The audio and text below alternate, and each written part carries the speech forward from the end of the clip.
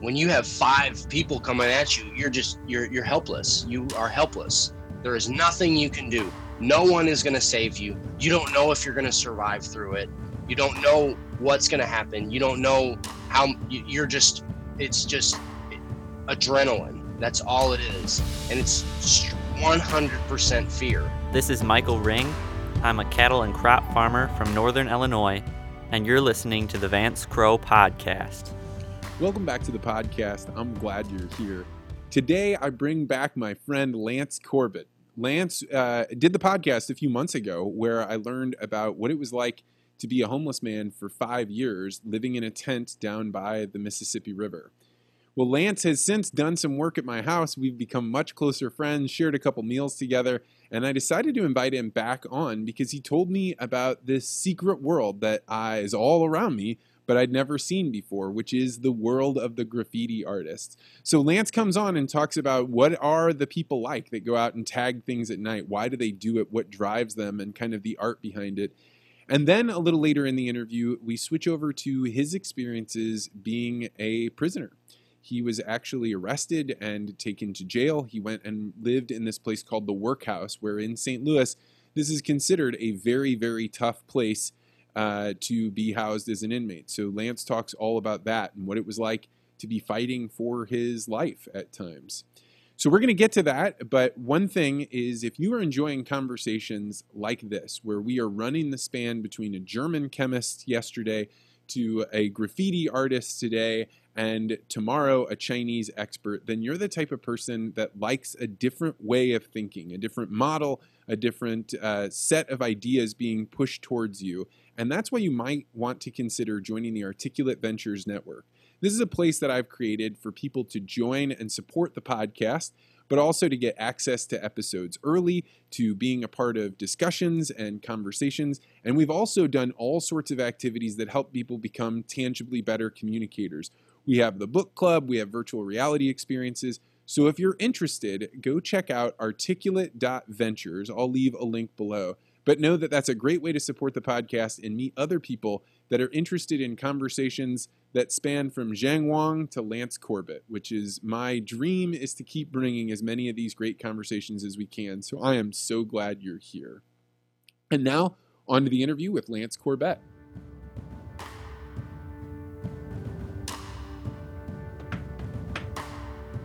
Lance Corbett, welcome back to the podcast. What's up? Hey, how's it going? It's going well, man. Last time I saw you, we were slugging sod all around my front yard and laying it down. Yeah, that was a good time, actually. It was really good to get just to get to know you a little bit better, and get to working and watch your work ethic. You know what I'm saying? There's nothing like doing a job with somebody, right? Because you find out how does this person start a job? How do they interact? What happens when something frustrating happens? How do they wrap up? You really learn a lot about, I think that's why some of the closest friends you have are almost always the people you work with. Right. Yeah. Yeah. It was really cool.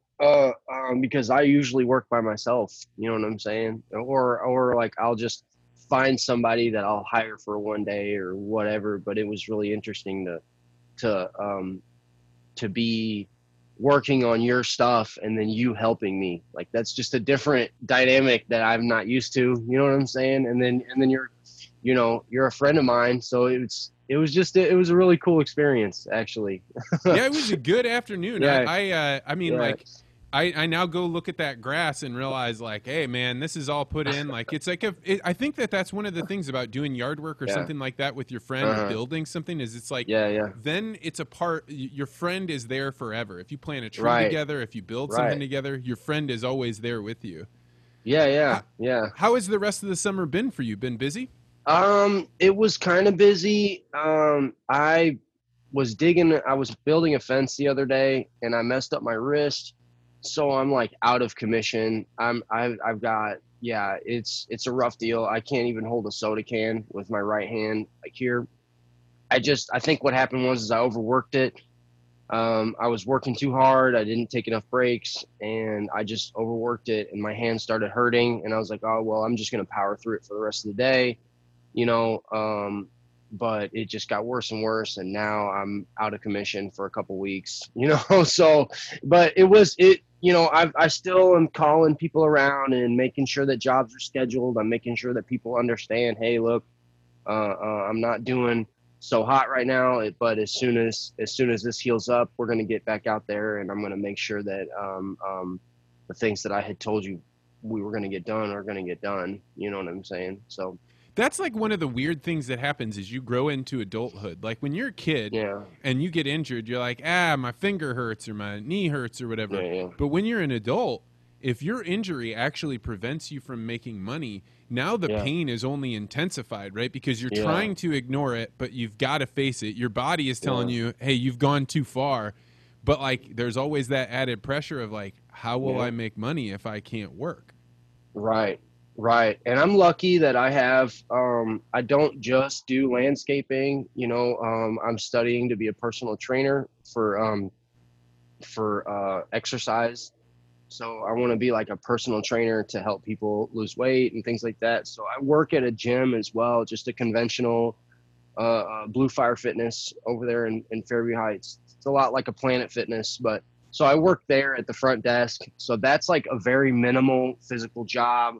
I can say hi to customers and da da da, and I still make a little bit of money to like make sure that I'm okay. And then I have savings as well. So you know what I mean? I'm lucky to have that. You know what I mean? I'm not just all in one thing, and if I can't do that, then I'm screwed. You know what I mean? So When you and I were working together, we had a chance yeah. to like have an even purer conversation than in the Hmm. podcast, because you get to kind of Yeah. explore and you don't really know what's going to come up. But one of the things that came up while we were talking, and I don't know if you're cool with talking about it on the Hmm. podcast, was that you actually understand the world of graffiti.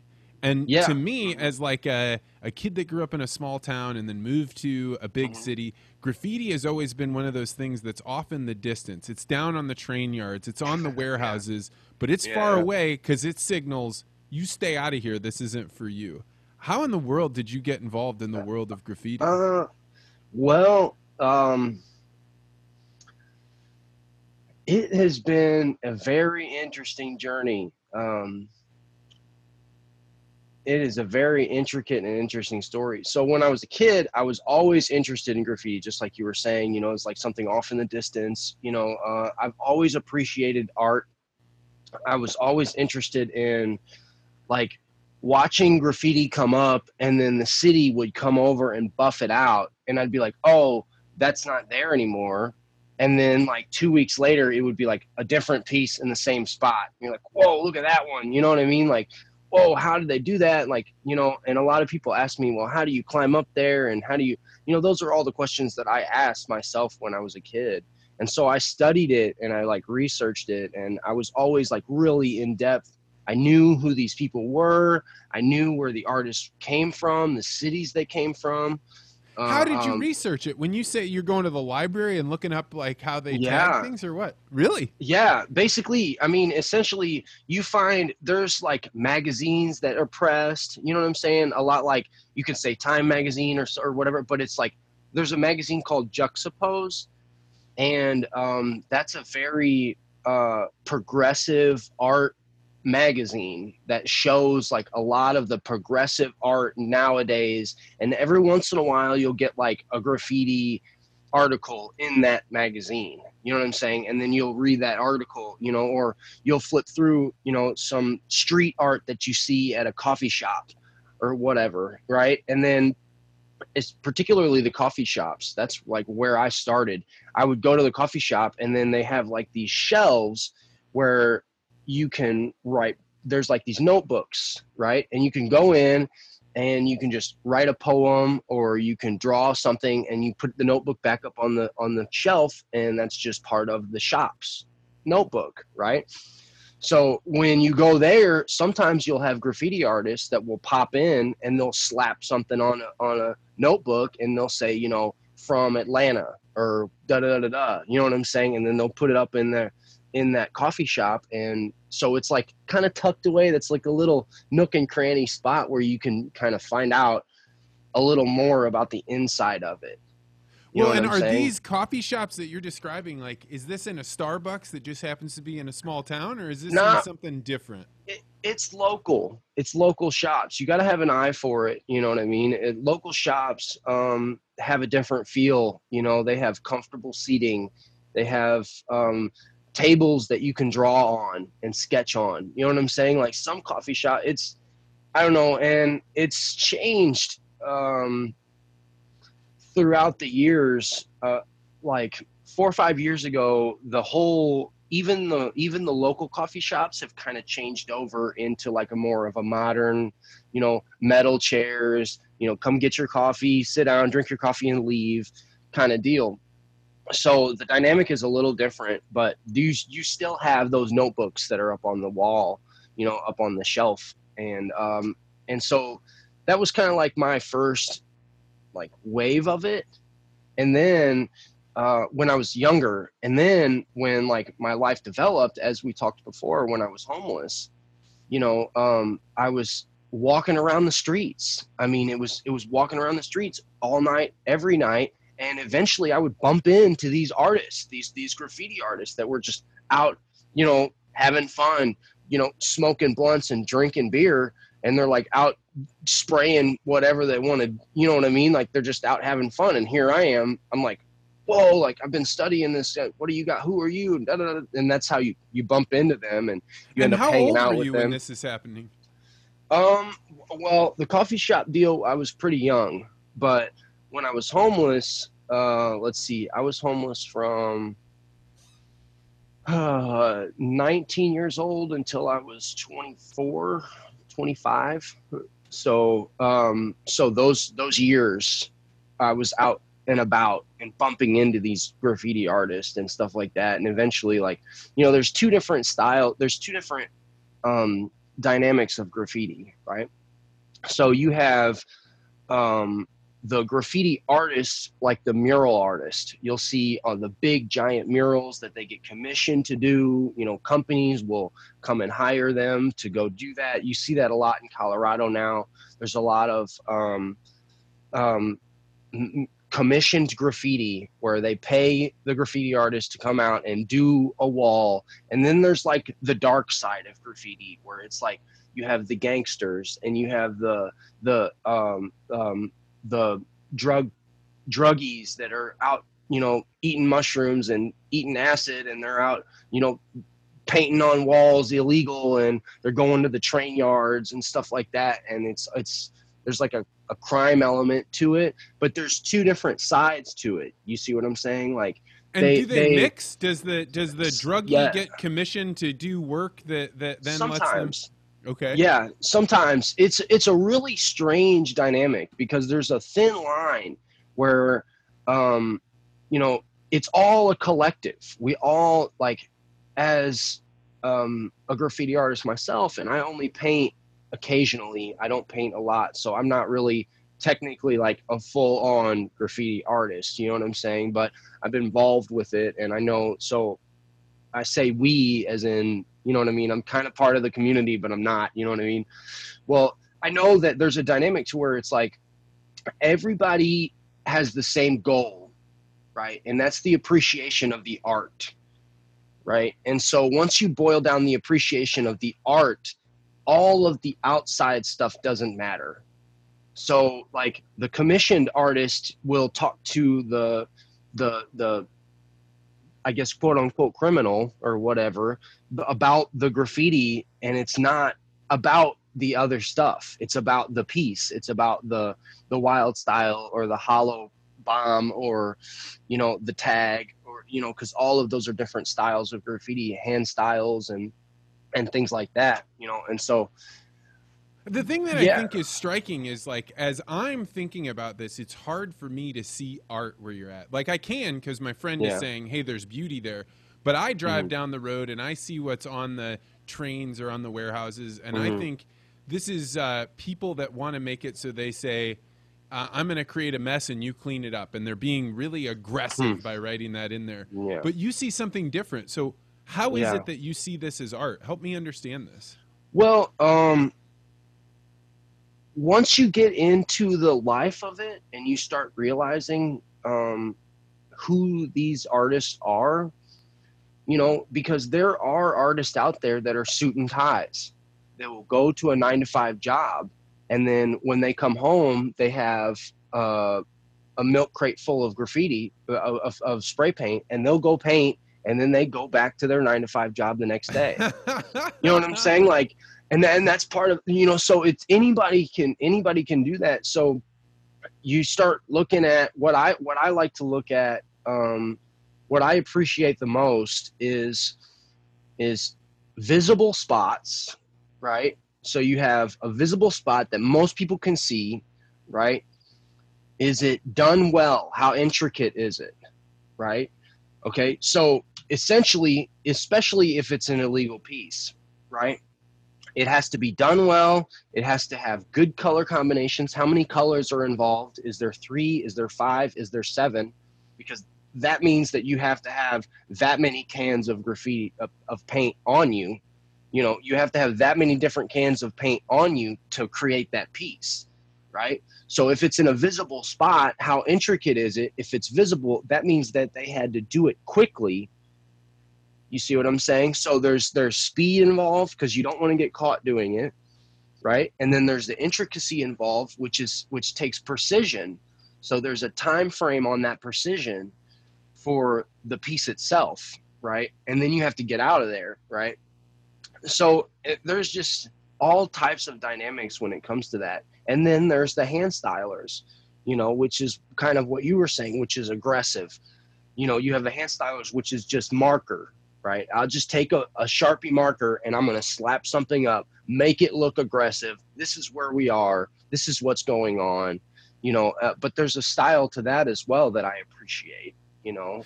Yeah, there's definitely like a font. There's something that's different between the 8th grader that's trying to use the F word for the first time versus the guy that like has clearly honed an aesthetic. And it's interesting to me that I would never write in those bubble letters or in the way that they do it, but it does seem to be like a form of calligraphy, like one that you can recognize there is care that went into making this. Yeah, there's a lot of time that's put into that, you know. And then there's like a hand style. What I like to do personally, I'm sort of a hand styler instead of the painting large pieces on trains and stuff like that. I like to carry a marker with me. And so what I like to do is when my marker hits the surface, I don't want to lift my marker up until I'm done with my piece. So it's one motion. It's done. And then you move on. Right. And is so it your signature, or are you saying something, or are you drawing something? It's essentially a signature. I think, and I could be wrong, but I think every graffiti artist has a sense of identity that they're trying to claim. And that's why you see names. That's why you see specific words. You see, you know, like in St. Louis in particular, you see like obsess. He claimed that was his word, is OBCES. That was his name. Everybody called him that.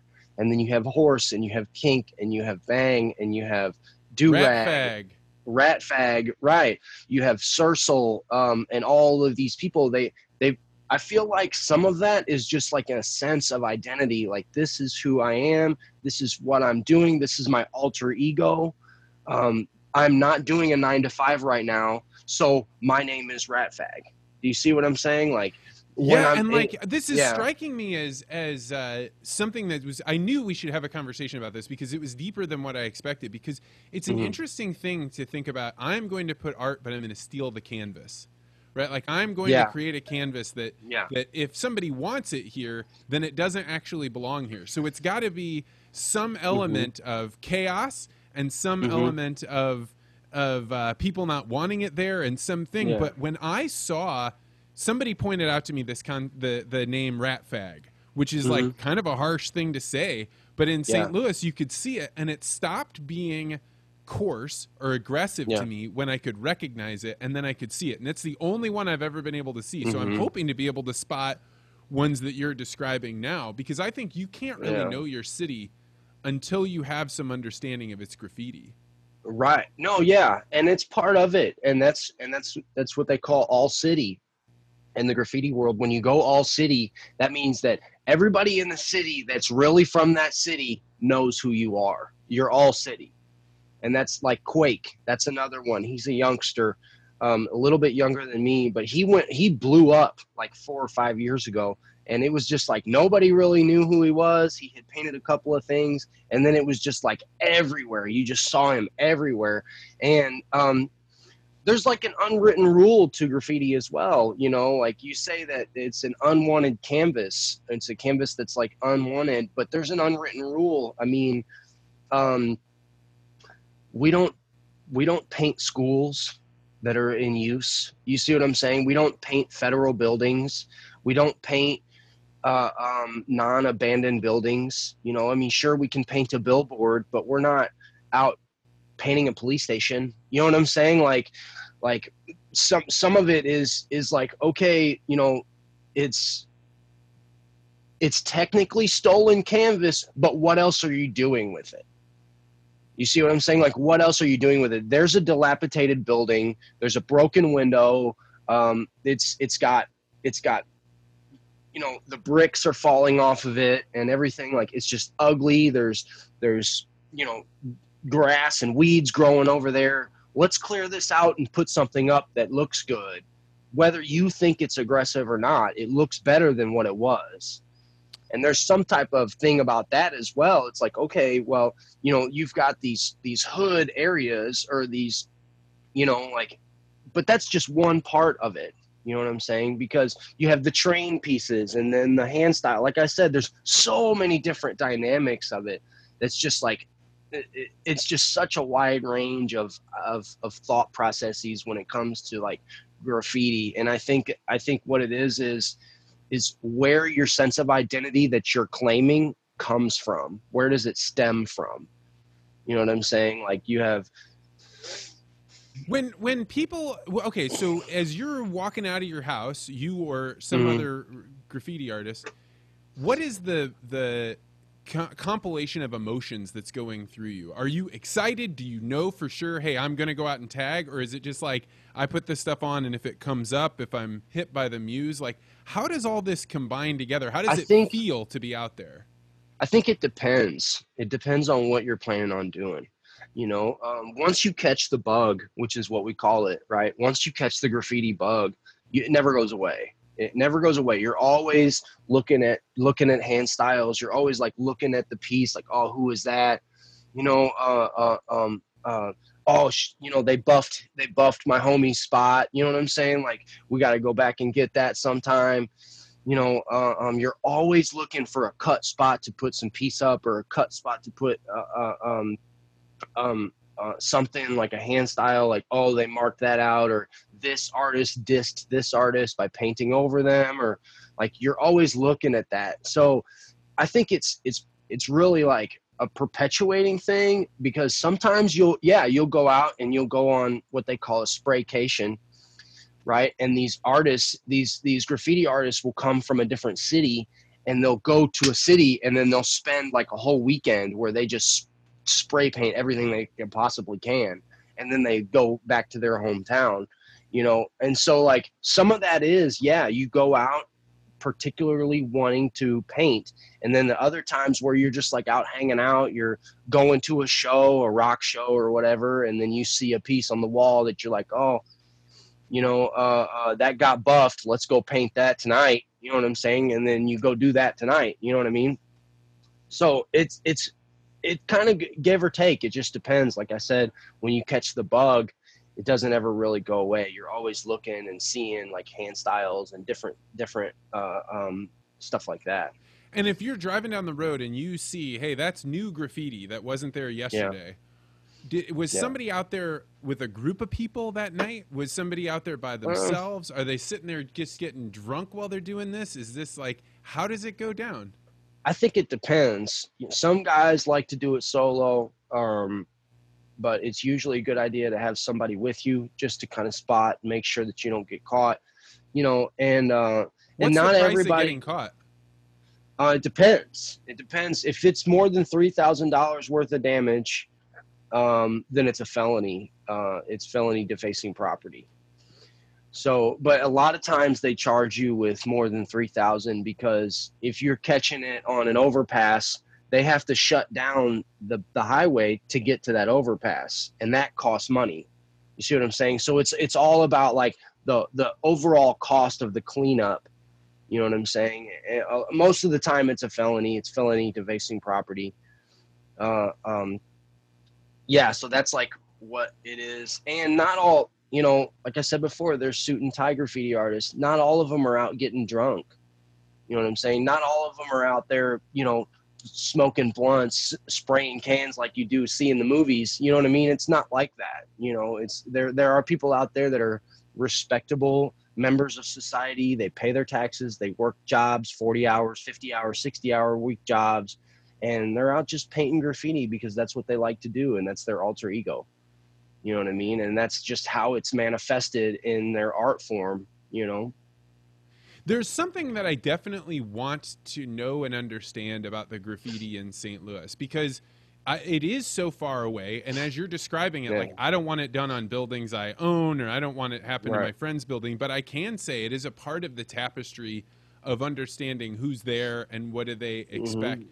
When you think about where there are places where there's lots of graffiti and there's not, like, I feel like if I go to a place with a lot of graffiti, that tells me, Vance, you don't belong here. Get out of here. Is that the message I should take away from that?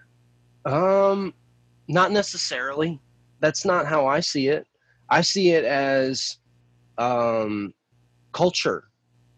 I see it as culture. It's a place for artists to let loose. I mean, if you think about it, like, art in general is expensive and it's hard to sell. If you ever look at an artist that's struggling to make it, to make ends meet, they're always like, support the local artist and please buy my piece for this much. And a lot of people undervalue someone's hard work in their work because if you're in a position to buy a piece of art, then you have enough money. You know what I'm saying? Like if you're in a position to buy art, then why are you worried about how much it costs, kind of thing? And then all of this effort and all of this work goes into being an artist, and they get undervalued. So I think when you go to an area where there's graffiti, there's just culture. Some of those people are thinking, well, this is my canvas. If I can't sell it, everyone's going to appreciate it anyway. So F you. You know what I'm saying? Like, and it's not necessarily, but then there's also the gang graffiti. You have to be mindful of that. There's certain calligraphy, like you said, there's certain calligraphy that you need to pay attention to, that there are gangs that are marking their territory. So you need to be kind of mindful of that. But I think once you catch the bug and once you get an eye for it and you start seeing that, like, there's a different grade of art that comes out of the actual artist as opposed to the gang people that, like to drink and smoke blunts, they don't have the same quality of art as the actual artist. You know what I mean? That is amazing that there is a distinction there, that one is a higher form of artwork and the other one means something different. Yeah. And so, and that's, it's just, I think the more you involve yourself with it, the more you start seeing it, the easier it will be. There's a really cool event that you might want to hear about. You might want to check out, Vance. It's called Paint Louis, and it's every October. And down in St. Louis, they have a giant, like, miles and miles of flood wall, right? And about 20 years ago, actually 30 years ago, now that I think about it, about 25 years ago, there was a graffiti artist that fell off a train trestle and he died, right? And so the LDs, which is the lowdown crew, which is pretty much the graffiti crew that's in St. Louis. They essentially run the graffiti scene in St. Louis. They motioned for the city to have a like a fundraiser for this graffiti artist, and the city allowed them to do it. So they have this big giant flood wall, and they brought all of these graffiti crews from all across the country to go paint on this wall, and they called it Paint Louis. Right. And so now it's developed into, like, over the years, it's, there's a couple kinks and nooks and crannies that they had to work out, but now it still goes on. And what they have is every, once a year on the weekends, they have crews from all across the country that meet up in St. Louis, and they paint the graffiti wall. Is what they call it.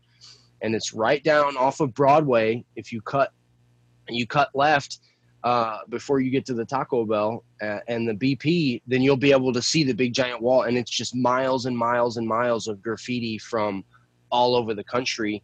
It's really cool. I would love to see that, man. If I can pull that off, because babies come in, but if I can pull it off, that would be a thing to see. Yeah, it's like October, and then not only that, you'll get to watch them do it. They're out there painting it, and it's an event. It's like a sanctioned event from the city. That's just like, you guys can paint here, go ahead. You know what I mean? And it's pretty cool. So you mentioned there was a crew of people that kind of run the paint, the lowdowns, you said. Like, is that in every city? Is there a group of people that are just kind of, and what does it mean to be the dominant group? Generally, I mean, when I say run, it sounds like gangster stuff, but it's not really. It's just kind of like, that's just the prominent crew that's in the area. And I say crew instead of gang because it's actually a crew. It's not a gang. They're not running drugs and blah blah blah. It's just a crew of people that hang out and paint graffiti. You know what I'm saying? Like, and they just happen to have the biggest crew. They happen to have the most pieces out. And a lot of cities have multiple crews. I mean, there's a couple here in the city as well. There's CTO, there's OFB, there's Check This Out, Only Fresh Bombs, Lowdown, all those different crews. There's TTK, that's another one that you see. But a lot of them, like, since it's such a small community, a lot of them paint, they all know each other. You know what I'm saying? And then there's some cities that kind of the crews will beef, and then other cities they don't. It's just kind of like, it's just the world of it. You know what I'm saying? Like, don't paint over my piece, and we don't have any problems, kind of thing. But that doesn't really happen here in the city, here in St. Louis. It's more just one crew, and then the other smaller crews paint with the one crew. Like, it's not really, but there's not really any, like, dominance. There's no, like, slinging guns around and stuff like that. Like, it's not the Wild West.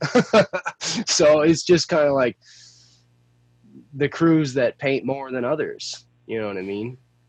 So, changing the subject, this has been fascinating, but you and I also had a really good conversation when you were over at my house about the time you spent at the workhouse, which was a really interesting thing because for people that don't know, that aren't in St. Louis, what is workhouse? Why is it termed that?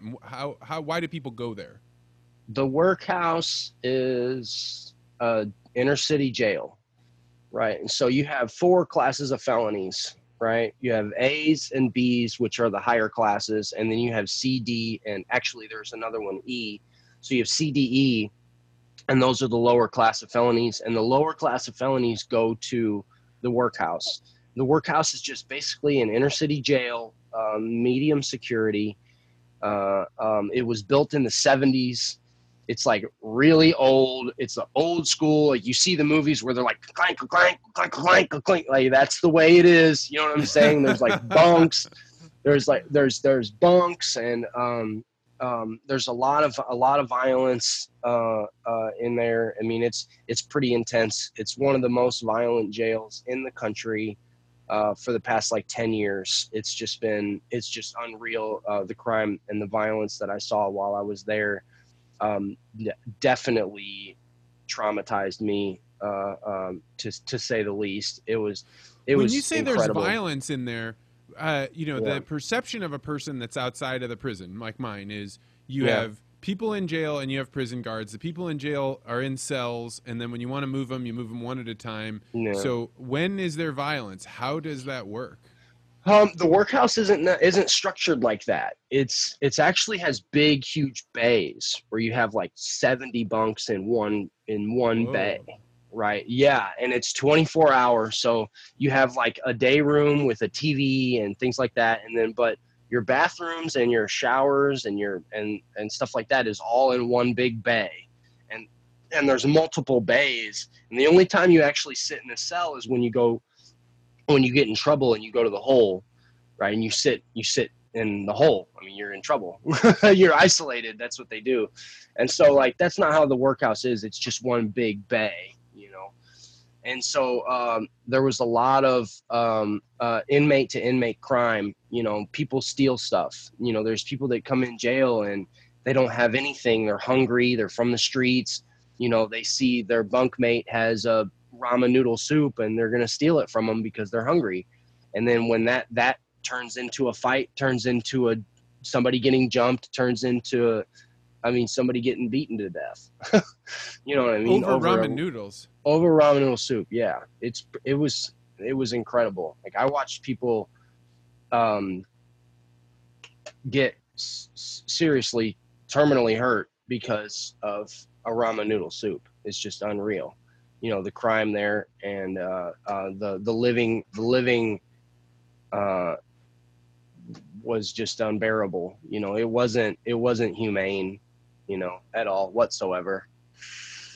So tell me about your experience there. I mean, like, and as much as you're willing to talk about, were you threatened? Were you put in a position where people would try and harm you? Yeah, absolutely. Absolutely it was. I was there for a while. And I got in like 20 fights, I think, total. And it was all out war. It was, I'm going to fight or I'm going to get my ass beat, like I'm going to fight or, I'm not going to have anything, like I'm just not going to have anything. And so I stood up for myself. I'm generally not necessarily aggressive, but I like to stand up for myself. You know what I'm saying? And I like to make sure that people know that you can't just push me around. I was always kind of been like that, because of my wrestling background and stuff like that. And I looked like I could fight, which is the reason why some people wanted to fight me, because there's young kids that are trying to join a gang. They want to get their stripes and they're going to go fight the person that looks like they can fight, if they can win. And, that was just the way it was. It's pretty crazy. But one thing that's really interesting, that's really cool. So the whole time I was talking to my mom while I was in there, and she was fighting. There's like rats in there. There's like black mold, and there's like just the living is just not right there. You know what I'm saying? Like it's not up to standard by any means. It was like a third world country. It really was. When you look at pictures of sometimes I will look at pictures of third world country jails, and it was like exactly like the workhouse. Exactly. No difference whatsoever. There's no cooling. There's no heat. There's no cooling. There's no AC. It's just big open bays with one fan for 70 guys. It's pretty crazy. You couldn't put 70 men together in those conditions when they're all professional class, working, getting along. They'll go nuts if you do that. Yeah. So to put it with a bunch of people that have behavior and aggression and psychological issues and all those things. Yeah. Lack of education. That was another like large eye opener for me, was to see how uneducated some people really are. It was just it was such. What does that mean? For people eye-opener. like me that have been educated and spent time around other educated people their whole lives, what does it mean to be around somebody that doesn't have an education? There's people that didn't know how to tie their shoes. There's people that didn't know how to read. There's people that There's people in there. There were people, inmates that were in there that didn't know how to express what they were trying to say because they didn't know how to talk. I mean, it was like that. It was like they literally were not articulate enough to speak to me and tell me what they were going through. I mean, it was like how could you possibly make it this far and not be able to speak? You know what I'm saying? Like, I don't understand Well, that. I had a really similar, I mean, not in that regard, because you see it way after I did, but I was working with inner city kids that were like 12 to 15 years old. Mm-hmm. And you could tell the kids that had not been exposed to reading or a large vocabulary, because they couldn't differentiate between their different emotional states, they had way less of them. So they could go from jealousy to anger in a matter of moments because they didn't have like, well, I'm feeling frustrated. Well, I'm feeling these other things. So you have these minor gradations so people can watch your emotional state get angry. Right. Instead, they were like a bang, bang, bang. Yeah. Mm-hmm. Yeah. It's pretty crazy how that, and I think that fed into a lot of the violence that was there because, I mean, that's the only emotion there is. You know what I mean? I think with lack of intelligence or lack of education, a lot of the base core understanding is fear, because that's what everybody understands. No matter how educated you are, people know how to be scared, right? And that's just how it is. You know, that's a base core feeling that people have. And I think that when there's a lack of education and when there's a lack of intelligence, that's what people base off of. And anger is the easiest way to induce fear. You know, I'm angry. You need to be scared because I'm angry. You know what I'm saying? And that's just like the base communication when it comes to that. Like when you have coming from an area where you're already doing crime, you're not smart enough, you're not intelligent enough to, you don't have the resources, which is what it is. I'm not saying that they're not smart enough. I'm just saying that they weren't provided the resources that they needed to learn how to process properly, you know. And I think that was like a big deal. But recently, just 2 days ago, the city of St. Louis has motioned to shut down the workhouse. And my mom, I've been talking to her about it, and she's been on the board for been commenting and trying to keep up with everything. And they're finally shutting the workhouse down. It's been years and years and years where everybody's been trying to push towards shutting the workhouse down. And finally it got passed 2 days ago that they're shutting it down. So that's no longer going to be a thing. So does that mean they'll be building new jails, or they'll ship people off to all different types of felony facilities where they can handle them? How does it work? I'm not sure. I don't know. But from your perspective, the idea of like, shut this down, it doesn't really... So it was that bad? Yes. I mean, it was unreal. I watched people get severely hurt over nothing. I mean, it was just, it was traumatic. It was traumatic. You and I know each other from jiu-jitsu, and jiu-jitsu is this fascinating scenario where you go live, but you have the full expectation that if the other person bests you, they get you in a chokehold and they can squeeze the life out of you, that they don't, right? When you tap, they give up. What is the experience like of getting into a fight where there's no tapping and nobody may step in? What is going through your head when you fight in that situation? Helplessness. It's when you get to that point. I mean, there was a couple of times where I had been jumped 3, 4, 5 guys, and it's just like when you have 5 people coming at you, you're helpless. You are helpless. There is nothing you can do. No one is going to save you. You don't know if you're going to survive through it. You don't know what's going to happen. You don't know how it's just adrenaline. That's all it is. And it's 100% fear. 100% fear. That's all you have. Make it through what you can now, and hopefully you can survive. I mean, that's just what it is. There's no What happens to a person that visits that place in their mind where they are helpless? When you come back and you're back in Yeah. regular land, how do your mind readjust? Therapy. I don't think you can reach that point without having some type of PTSD or traumatic response system. You know, like I have a traumatic response system from that experience. I spent quite a few months in that jail, in that experience for a while, and I know that like me, I use jujitsu as a therapy, so I can retrain myself into thinking I have a little bit more control here. I know how to move. I know how to act. I know how to be. I know how to maneuver to a safer situation. You know what I'm saying? Like if this were to ever happen again.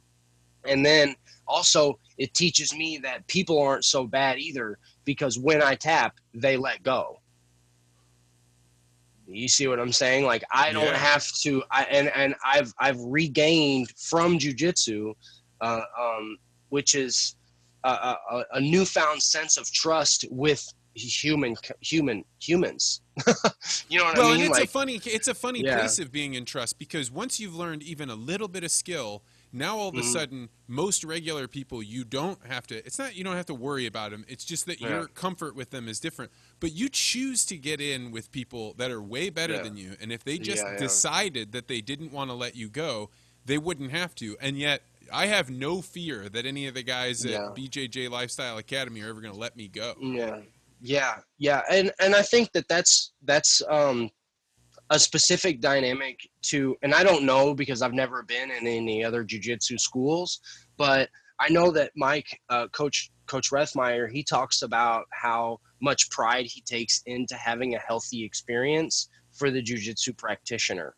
And I think that what you're saying is probably specific to our school, to BJJ Lifestyle, where you know for sure that you can trust everybody because it's a family. We all know each other. We all laugh and care about each other in an equal state. And it's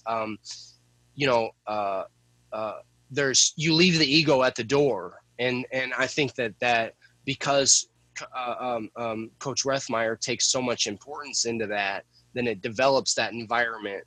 And I can't say, like I said, I've never trained in any other jiu-jitsu school, but I like to think that that's specific to our school because it's a family. You know what I'm saying? Like we're all family in my eyes, and I do trust everybody there,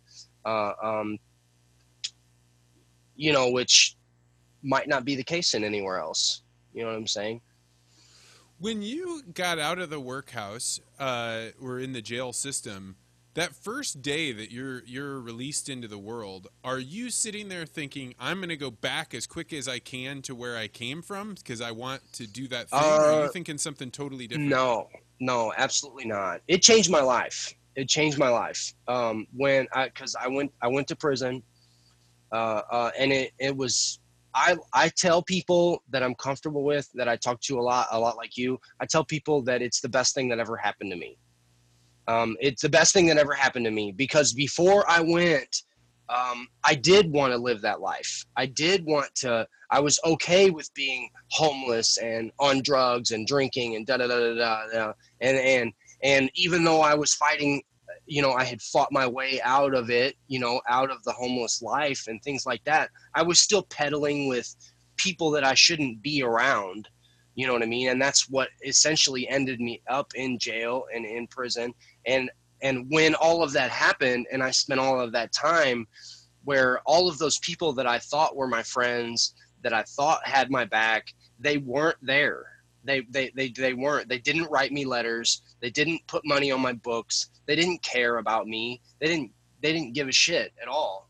Pardon my language, but they didn't care. And so that realization made me realize that maybe I should reprioritize myself, and maybe I should take into consideration the life I actually want to live. So when I got out, it was I hit the ground running. I was not going to be that person again. It changed my life. I think some people, you know, and when you're in there, people talk about it like, oh, well, you know, I'm going to go right back out and do all the same things. And, you know, my old lady's got this waiting on me and blah, blah, blah, blah, blah, you know, like, well, I knew that I didn't want to be that because I didn't want to live my life, you know, like that. I just wanted to be a better person, you know, and I saw what the outcome was of being, you know, that person, and I didn't want to be that person anymore. So when the day I left, it was like, what does it take? What's it going to take for me to be a good member of society? What's it going to take for me to let people know that, you know, I have my past, but I'm not that person anymore. What's it going to take for, you know, and I've worked towards that. There are people, Vance, there are people out there that have no idea that I've done that. There are people out there that I have no idea. I wouldn't have known if you hadn't told me. Yeah. If we hadn't had that discussion driving you in the car, I would never have known. Yeah. And that's the thing, you know, like, and I take pride in that because I carry myself in a good way. I carry myself to where, like, you don't have to know. You know what I'm saying? I don't have to, my past does not have to define me as who I am. You know what I mean? And I remember sitting down with Luke when we were training one day. Luke we Mulch, had trained. We've had on the Yes. podcast. He's a nurse. Yes. He was on Yeah. around the coronavirus. Yeah. We have Right. this past episode Yeah. if people want to go back and listen to it. Yeah. Which is a great episode. By the way, he was very informative, actually. I remember we were training and we sat down along the wall, and I looked over at him, and I had only been training for a handful of months. And he asked me, he was like, hey man, you're doing really good. You know, somehow the topic came up of he said something about my intensity, right? In training, my intensity in training. And I said, yeah, that comes from, it comes from a life of trauma. I said, it comes from jail. It comes from prison. You know, I'm trying to make myself a better person, and that's why I'm here. And he looked over and he was just like, I could have never imagined that you would ever say that, you know, and that was rewarding to me because it was like, I finally, now I carry myself in a way that is good. Yeah, a You know what I'm saying? man Like, that has a career yes. had no idea. Yeah, that's right. Yeah, and that's awesome because it's like that showed me that I've done the work. I'm doing the work now, that I'm not that person anymore. People do change. I'm not bound by my past. And not only am I not bound by my past, I've done all the steps that it takes for people to see me as a better person than I have been before. How is the system when you leave prison? Like, how has the world treated you? Difficult. It's been difficult. I have trouble getting apartments because there's background checks. I have trouble getting jobs. A lot of the places that say, you know, they hire felons, your felonies have to be 7 years old, which is it's kind of difficult. I mean, if you do 2 years in prison, you've got 5 years of time where you're out here trying to find a job. And these people that, you know, they give you a list when you leave. They say, oh, these are all the places that hire felons. And you look at it and it's like, okay, Home Depot, CVS, Walgreens, these are all respectable places. And you're like, oh, okay, well, yeah, let me go check this out. And then when you put in the applications, they're like, oh, you need to wait 5 years before you can come talk to us. And it's like, well, 5 years is, I'm already going to have a job by then. You know what I mean? Like 5 years is a lot of time for me to figure out what I'm supposed to be doing. You know what I mean? So it's just a different navigation system. They do provide resources for you. They do provide things for you to do to work around that. And it's just, you have to go out and get it. You know, you have to work just a little bit harder. I mean, like, you came to my house, and it was like we were go working. You were Yeah. teaching me stuff. We had a great time. But you and I were able to have the experience of doing jujitsu together, driving, Mm, doing the podcast. If somebody was out there saying, "I'd be open to hiring a felon, but I don't even know what question to ask to find out, are they over the part of tumult? Like, right. are they going to cause more problems for me?" So if you were recommending to a business owner, "Hey, you're going to Hmm. think about hiring a felon. This is what you should talk with that person about to find out what they're all about," what would you say? I suggest having lunch with them. Spend a little more time, because if you can sit down and you can eat a meal with that person, then you can find out their vibe. It's going to show. Eventually, over 20, 30 minutes, you're going to know if they're really over it by the way they carry themselves, by the way they talk. I mean, how long is an interview? Some jobs, they interview and it's like, we're just going to read these questions, and if you say the right things, then we're going to hire you. It's like a 5-minute interview. I mean, you can't figure out what they're about. Go out to eat with them. Go have lunch with them, and talk to them about their life. And if they're not willing to be open about it, then that's your first red flag. Yeah, You I know mean, what I mean? I think your meal thing is exactly right, because we worked together Yeah. and we were talking about the work and stuff, but then we sat down and had some Ring Brothers beef burgers, right? Yeah, yeah, delicious. It was a big old grease. It was Yeah. great. But there is something that happens when human beings eat together. Yeah. It's so primal. I think it's all the way down to the primate level. Like, when Yeah. you sit down and eat with somebody, the way they answer a question, the way you ask, the way you listen, everything is different. So I think your advice is very good there. Yeah, I think when you sit down and you eat with somebody, it changes, just like you said, it changes the dynamic of like who, you're replenishing yourself. You're replenishing the nutrients that your body needs at the same time. And so it synchronizes that moment with each other. And it's easier to tell where people are at. You know what I mean? Yeah, that's right. I always, it took me about 8 years to figure this out, but I can figure out what my wife's mood is based on how fast she's eating, right? Like, is she Oh, wow. anxiously eating? Is she eating really slowly and wants to talk? Is she trying to get to the dessert? Like, it's funny because when we get food around ourselves, and I'm sure I do the same thing, there's some base nature that is revealed that I don't think you can hide even if you want to, no matter how many napkins or like sitting up straight you do. Yeah. That's interesting. That's great. Yeah. I've never really noticed that. The speed of people eating. Well, That's you just that's did, something right? I It need is to the check. Yeah. synchronization. Yeah, I need to think about that. I'm going to start being more aware of that. Thank you.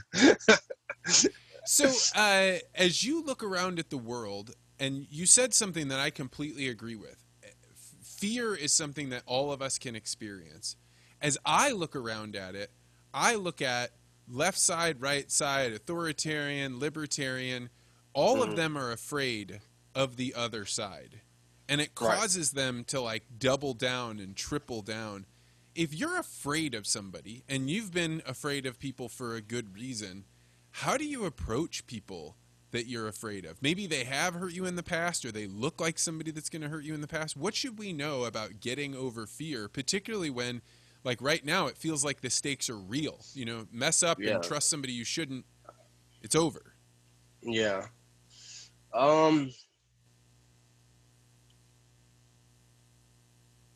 Getting over fear. I think getting over fear, you have to deal with yourself. I think there's an accountability with self that helps you get over fear of any other thing in your life. Carrying yourself with integrity gives you the confidence to overcome any fear that you could ever have with anyone else. Because people are going to judge. People are going to see things the way they want to see them, regardless of what the real deal is. Right? And the truth never lies, and the truth will always come out. So if you carry yourself with integrity, no matter what decisions you make, you know within yourself that you're okay. And that's how I overcome my fear with other people. And when people say, you know, there was an experience I had recently where somebody had said something to me that wasn't true, and and I was like, okay. And it took me a couple of days to be like, man, is that really how they see me? Is that really how they think about me? Right? And then after a couple of days, I was like, it doesn't even matter, because I know who I am, and I know that I carry myself with integrity, and I do the best that I can do, and that's all that I can do. So, you know, like I said, there's going to be people that see whatever they want to see, no matter what. I could tell you something until I'm blue in the face, and you're going to tell me that I'm purple in the face. I'm not going to be able to change your mind. You think I'm purple in the face, even though I'm blue in the face. But I know within myself that all I'm trying to do is the best that I can do, and that's all that matters. And if you carry yourself with integrity and trust within yourself, I think that fear of others is really breaks down to the fear of like acceptance of others, and the fear of like what you think they may be thinking, which is out of your control. So there's nothing you can do about that. Nothing whatsoever. Yeah, I don't have the same life experience to compare it to, but the thought that comes to mind is I was pretty okay with myself from a relatively young age, but a big transcending moment for me was when I started realizing, like, if I'm honest with my wife or my brother or my really close friends about what I actually think, then if I don't try and control what their response is, I actually get a much better relationship out of it. Yeah. I tell them something that they may judge me for, they may not like, they may think I'm totally nuts, but the closer I get to just saying what I actually think instead of hiding it or changing it in some way, always nets me a better relationship. And the thing I'm taking away from what you're saying is it's basically the same thing with yourself. Be honest with yourself. And as long as you're honest with yourself, you're gonna get over these things you're afraid of. Right, exactly. And that's the thing. When you're honest with yourself, you have nothing to hide. You have nothing to hide. And it's like my girlfriend I talked to, she makes fun of me because sometimes I have short-term memory loss, right? And I've been hit in the head a lot, you know. So sometimes I have a little bit of short-term memory loss, and she makes fun of me. She's like, you know, oh, you old man, you old fart. And I'll look at her and I say this. I say, well, one good thing about not really having very good memory is the fact that I tell the truth. Because you can't lie. You can't. That's always going to come back. That's always going to come back. No matter what, whether I remember it or not. You don't need to remember the truth, because the truth remembers the truth, and the truth always is. So as long as I speak the truth, I don't need memory. I don't need memory. I said, okay, this is my experience. This is what's going on. This is how I see it. And whether I remember it or not doesn't matter. You see what I'm saying? So yeah. When you carry yourself with integrity, that's exactly what it is you're not trying to manipulate the situation. All you are is just being you, and you trust that within yourself, and that's enough. You know what I'm saying? So this is an interesting thing, because we always have our perceptions to handle, right? The world that we see it. And I had a chance to talk to the Attorney General of the state of Missouri and the former sheriff of Mendocino County. And both of them said something that was somewhat along the same lines, which is, we have the perception that there are a bunch of innocent people in jail, or a bunch of people that didn't do things that were that bad. But when they take a look at who is there, who they've locked up, who they've put away, they say, we feel good about those decisions. You've been inside of there. Do you think Mm-hmm. the people that are locked up should be locked up, or is there something else that somebody that's in the law enforcement side just doesn't really understand about what's going on inside? Um,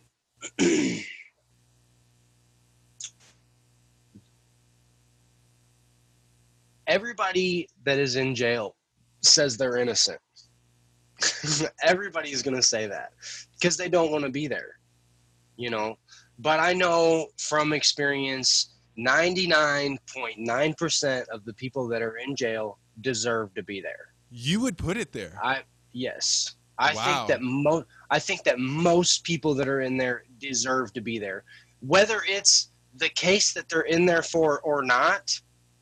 I mean, like, so the people that are innocent for the case that they're in there for probably have done other crimes and they're involved themselves some other way that ended themselves up there. So whether it's an injustice or not, you think about this and it's like, you know, me with the reason why I went away was more of a righteous cause, right? It's like I went away because I was in a situation where I was trying to save someone's life, right? And that person ended up pressing charges on me, and that's why I went away. But in the grand scheme of things, all the crime that I've committed, all the stuff that I've done, I paid for that through that crime, whether it was a righteous crime or not. And I do believe in righteous crimes. So I think that, like, if you're involving yourself in that life and you end up in jail on a case that you're not, you know, you're not guilty for, I mean, what other crimes did you get away with that you never got caught doing? You see what I'm saying? So like 99% of that, yeah, I do believe that 99% of the people that spend time in jail, I don't necessarily think that the length of time they're in there is right. I think that needs to be readjusted because Do you think people have forgotten what a year is really like? That if you take a year from somebody's life, that they aren't? Yeah. That's what I see. Because when I see the court cases handed out, I see somebody saying the difference between 15 years or 20 years, it's just 5, right? But like, those are years. That's a lot. That's time. Yeah. That's a lot of time. And you have it like this, you know, I don't want to divulge too much into this topic because it's a really touchy topic, but this is a point that a lot of people bring up when it comes to the time that you spend in jail. You know, you have drug dealers, right, that are spending life in jail. You know, 9 out of 10 of those drug dealers are only dealing drugs so they can supply their own habit, right? They're not dealing drugs because they want to F people up. You know what I'm saying? They're dealing drugs because they have their own drug problem and they're trying to supply that and they're trying to support their own drug problem. Well, you have them spending life in jail, and then you look over and you have a child pedophile that's only spending 5 years and they're only doing 10% of the 5 years. And it's like, what's wrong here? You have people that are ruining children's lives that are out in a couple of months, and then you have a drug dealer that's trying to supply his own habit that's in there for life. You know, and I think that some of that needs to be reevaluated. You know what I'm saying? I mean, both of them are crimes. They both deserve to be in jail, right? They both deserve to be in jail. But it's like, how much time are you really spending? How much time is this person really spending as opposed to this? Is it really fair? You know what I'm saying? And it's like, I don't think that that's right. I don't think that that's right. You know, were the cops fair to you? Did you feel like when you were in the care of people that could determine whether to hurt you or not, or put you in a safe place or not, did they use that responsibly? Not at the workhouse. Not at the workhouse. But I think in prison itself, yes, I was treated fairly. And when I was On my way to the workhouse, not as much. The workhouse was horrible. There was crooked cops everywhere, and it was just a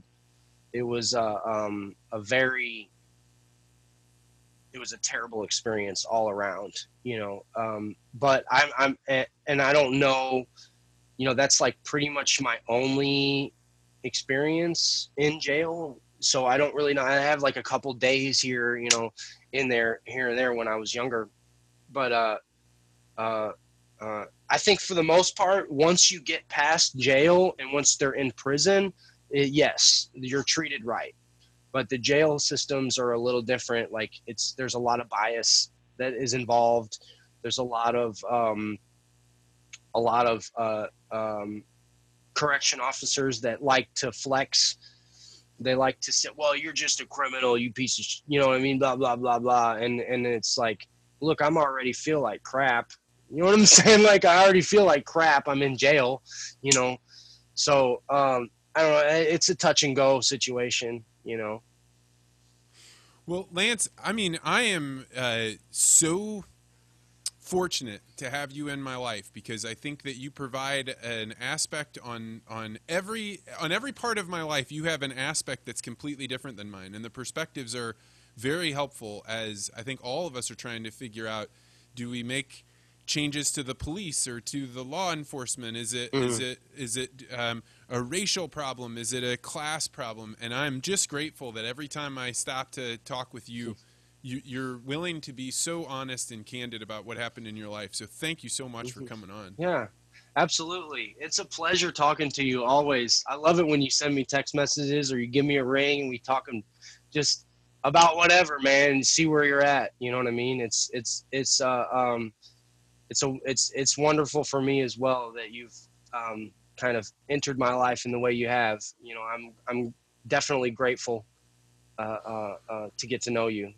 Well, brother, if somebody wanted to do work with you, if they wanted to hire you to do some landscaping, to do some wall building, to do some cutting down of trees, all that stuff, how could they do that?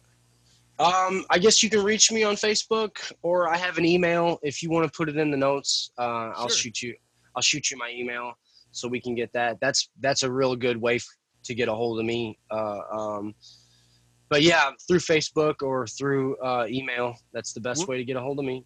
We'll make that happen. And just so everybody knows, my wife now goes out to our front lawn where we did the sodding, and she touches the grass and she just smiles.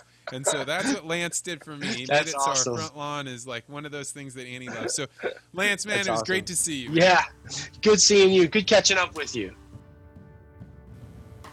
Okay, that's going to do it for my interview with Lance Corbett. Thank you so much to him for stopping by for a second time. I know I will have Lance on for many years into the future. You guys probably heard us talk about a place called BJJ Lifestyle Academy. That's where we've both done our jiu-jitsu. Coach Rethmeyer doesn't pay me to do this. I haven't been able to go back because we're expecting a baby, but some people are back doing jiu-jitsu practice, and if you've ever thought about it and you live in the St. Louis area, go check out BJJ Lifestyle Academy. Mike Rethmeyer is old school jiu-jitsu artist, and you will not find a culture that is better than the one right there. And don't forget, on Sunday night at 7:30, we have the As the Crow Flies book club, which we're talking about 1984 by George Orwell. So join us at 7:30 Central. If you'd like a link to that, you can either join the Articulate Ventures Network or send me a Twitter DM and we'll get you invited. Thanks so much, and we'll be back tomorrow with another interview.